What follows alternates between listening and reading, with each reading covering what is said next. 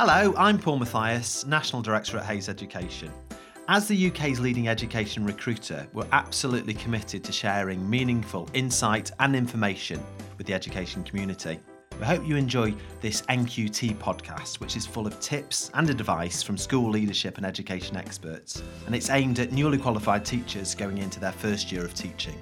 First, we're going to hear from Jill Edge and Nikki White. They're both school leaders from Bradford, and they've got many years of experience working and supporting newly qualified teachers. And they're going to discuss what they expect from NQTs in interview and also their first year in teaching. When students come out of college and they're looking for a new job, my advice would be to choose very carefully the school that they want to start their career off. Make sure that they visit the school and make sure that it's the right school for them. And think that they might be wanting to commit themselves for at least 2 to 3 years. They need to get their letter checked really carefully, and they need to plan for the interviews. So to think really carefully about the sort of questions that they might be asked. And if they have any evidence at all from their classroom practice, present a portfolio with some photographs, because when you're interviewing lots of NQTs, the NQT that you appoint needs to stand out from the crowd. So something like a portfolio could really swing it for them. Yeah, I definitely agree with that, and even examples of work they might have marked, it just gives you a bit of a flavour of the sort of standard that they work to. Any sort of practical things that they've done or led in their teaching practice also goes down very well, doesn't it, in an interview situation or through their application. And definitely make sure you do visit the school. I know it's hard when you're applying for loads and you might be working in a different area of the country, but at least, the bare minimum, go on the website and try and find a little bit more about the school so that you can make the application personal to the school. Do check that you haven't put in another school's name, because straight away you wouldn't be shortlisted if you did that. Read the Ofsted report, try and find out as much about the school as you possibly can, really, so that you know it is the right fit for you. Don't think because it's the first job that's come up you have to accept it. So even if you come for interview and you decide during that process it's not the right school for you, then be brave and don't accept that job, because you don't want to be in a situation where you're not as happy and you're not going to sort of really thrive in your first year or two of teaching. Find out too what the support is for NQTs and whether they're going to get additional support for you or additional professional development, because you want obviously your training to continue, don't you, throughout your first early years of your teaching and beyond. Absolutely. We'd be looking for people who through interview show that they've got a real dedication to the children that they're going to teach, and that they have some sort of personality that comes through that interview. And I'm always looking for somebody with energy and commitment and real passion for the job. Not somebody who thinks it's going to be an easy ride. I'm sure they don't. But sometimes they are a little bit shell-shocked when they arrive at school and they're faced with the constant challenge of the pace of the work. And quite often lots and lots of in-house training at the beginning of the year. So some of our students come and start here as students, but then go on to be NQTs, and even they find it quite difficult to think that they have to learn from others that are more knowledgeable. Being asked or told what to do, sometimes people struggle with, because they've been in a university or a college situation where that hasn't been the relationship that they've had with other students. Trying to remember everything in that first term, all the policies that schools have, all the routines, and also the long hours that teachers work. But having said that, they seem to get out of it what they put into it in that first year. If they work hard and become quickly part of the team, they thrive as part of that team and get that real sense of achievement by the end of the year.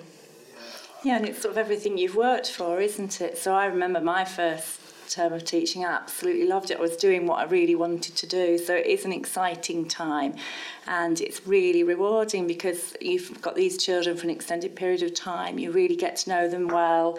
You feel you're making a massive difference to them. We both work in bigger schools, so 2 and 3 form entry, so you do have other people in different year groups who provide you with that extra support. If you're in a 1 form entry, that is a little bit more difficult, so do be aware of that you might need to, find somebody else who's teaching in your year group, maybe in a different school, to give you that support. But I know at our school we try and get them planning together so that they're sharing their ideas with an experienced other teacher from a different year group. And that makes such a difference to them as well, to sort of have those. You can do, when you're looking around schools, look at what resources they have, how they plan, whether they do have things that the children can access and you can access as a staff member too. And don't be put off by an inner city school either, because I think there that you're going to have really good opportunities. The children might be a little bit more challenging, there might be more to do, but that you are making a massive difference when you're working in a school like that. What I would say to NQTs is, don't come into school thinking that you are going to be a deputy in 6 months. Work very hard, but don't try to run before you can walk. Get tips to work smartly. Try to keep on top of things, and if you've got problems, flag those issues up early. Don't allow things to get on top of you.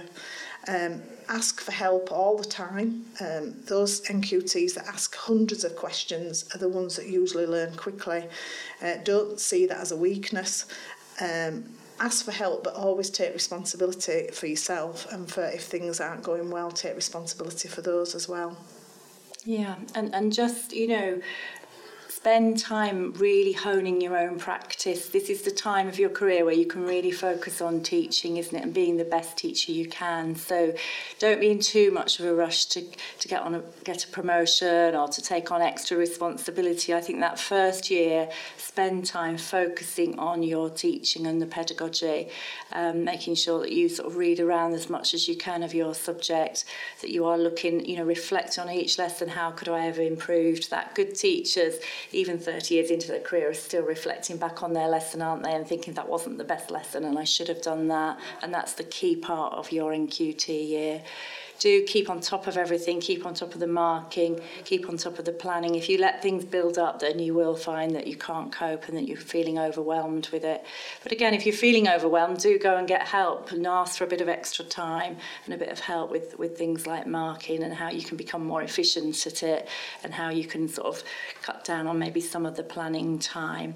It's not a competition, is it, how many hours you're going to have to work? And I think we sort of as teachers get into that a little bit, but it is hard work, and we do expect you to put a lot of time in, and obviously your first year you will be working very long hours, but the rewards are just so good and you will enjoy it and you will love doing everything that you do. If you're well planned, you will enjoy it more than if you're not well planned, and I think that's the key thing. But do ask, as Jill says, do ask for help. Nobody expects you to be able to manage it in your first year on your own. And actually, sometimes if you don't tell people that you're struggling, then people can't help you and provide the support you need.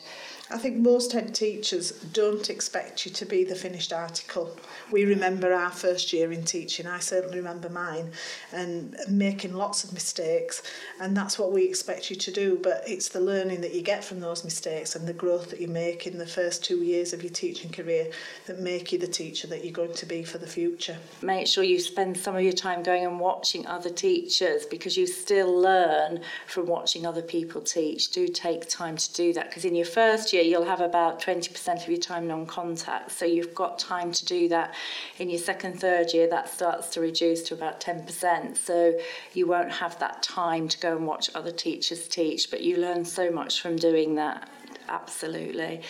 And one of the things we haven't talked about is behaviour, have we? A lot of NQTs struggle initially with behaviour management, and that's not an indication that you're not a good teacher. So don't ever feel that you can't, ask for help with behaviour. It is the strategies you need to adopt that you can learn from other people. And again, don't let that get to you.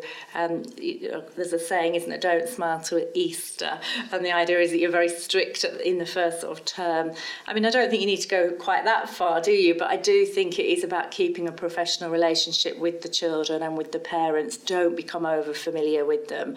Make sure that it is sort of formal all the time what you're doing, because I think we've had NQTs that have got into a little bit of trouble just by trying to be too friendly with the children. The children still want you to be the adult in the classroom, don't they?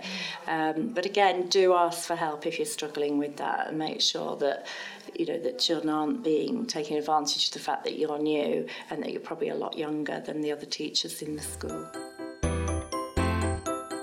We'll now hear from Hayes Education's Paula Reid, who offers advice on structuring answers to questions that are asked during the interview. Most formal interviews will be competency-based interviews. These are designed to make the interview process as objective as possible and to ensure that each candidate is given exactly the same questions.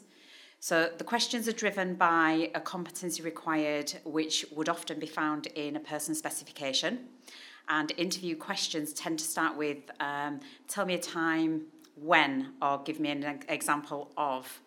So this sounds quite easy to do, but it's very, very easy to give an unstructured answer and to miss out details or to waffle. So to avoid this, we recommend that you use the STAR technique. This is a structure which is designed to assist you when you're structuring your answer. So STAR stands for situation, task, activity, and result. So the situation is where you're setting the scene and you're giving some context of the story.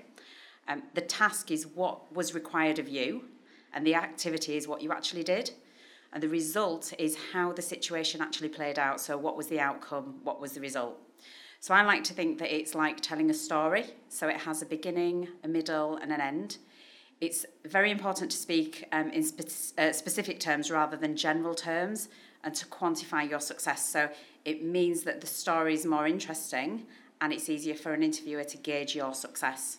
So you need to keep it concise, but finish on a positive so that the overall impression you're leaving is a strong impression. Next up, we've got Hayes Education's Jonathan Hipkin, who's going to speak about mock interviews, gaining interview experience, and the benefits of attending NQT assessment centres. Hayes Education regularly hosts NQT assessment centres across the country. For more information, contact your local office or visit our website hayes.co.uk/education. Certainly the benefits to an NQT assessment centre would be that, first and foremost, that all the NQTs or trainee teachers get an opportunity to come in, meet a head teacher and have what we class as a mock interview in as real a situation as we can make it for them. So what I mean by that is they will meet the head teacher, have a 30-minute interview with real interview questions that they may be asked in their proper interviews when they apply for jobs. And at the end of it, they get some really constructive feedback from the head teacher about how they've answered those questions and potentially what they maybe need to do to perform a little bit better on the day. How important is it for NQTs and trainee teachers to get the interview experience before actually going into a school for a real-time interview? Okay, the competition and it's really tough out there at the moment. There's a lot of trainees coming out and looking for jobs in September. You've got to have the edge. You've got to be able to go into that school and really impress that panel and certainly the head teacher. So by coming in and having that mock interview, if you are going to make some mistakes, it's better to make those mistakes now at the mock interview so you can get some feedback and actually work on the areas that you maybe need to work on before you actually apply for that real job that you want. And to be honest, you might be up against 4, 5, 6, 7 people on the day of interview, so there's got to be something unique about yourself. You've got to stand out from the crowd and you've got to perform at the best you can on that day. Thank you for downloading this Hayes Education NQT podcast. To find out more about the services we offer and for more detailed advice specifically for NQTs, visit hayes.co.uk/education. You can also find us on Twitter, Facebook and LinkedIn. Just search for Hayes Education UK, and good luck with your job search.